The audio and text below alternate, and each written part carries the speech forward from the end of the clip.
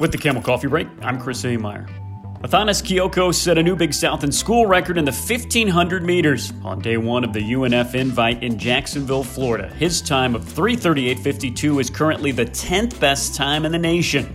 Travis Kokomor also grabbed a first-place finish in the steeplechase.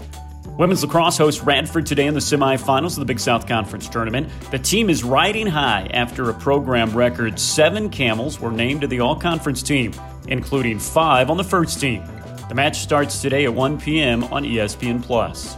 Our first-place softball team is back in action for their final home series of the year. The Camels carry an 11-game conference win streak into the 3-game set versus Radford. Watch all of the games on ESPN+ starting Saturday at 4, with the doubleheaders starting Sunday at 1. Baseball is back at home for a 3-game series. The action starts tonight at 5, with the doubleheader starting at 2 on Saturday. Every pitch can be seen on ESPN+. With the Camel Coffee Break, I'm Chris Ameyer.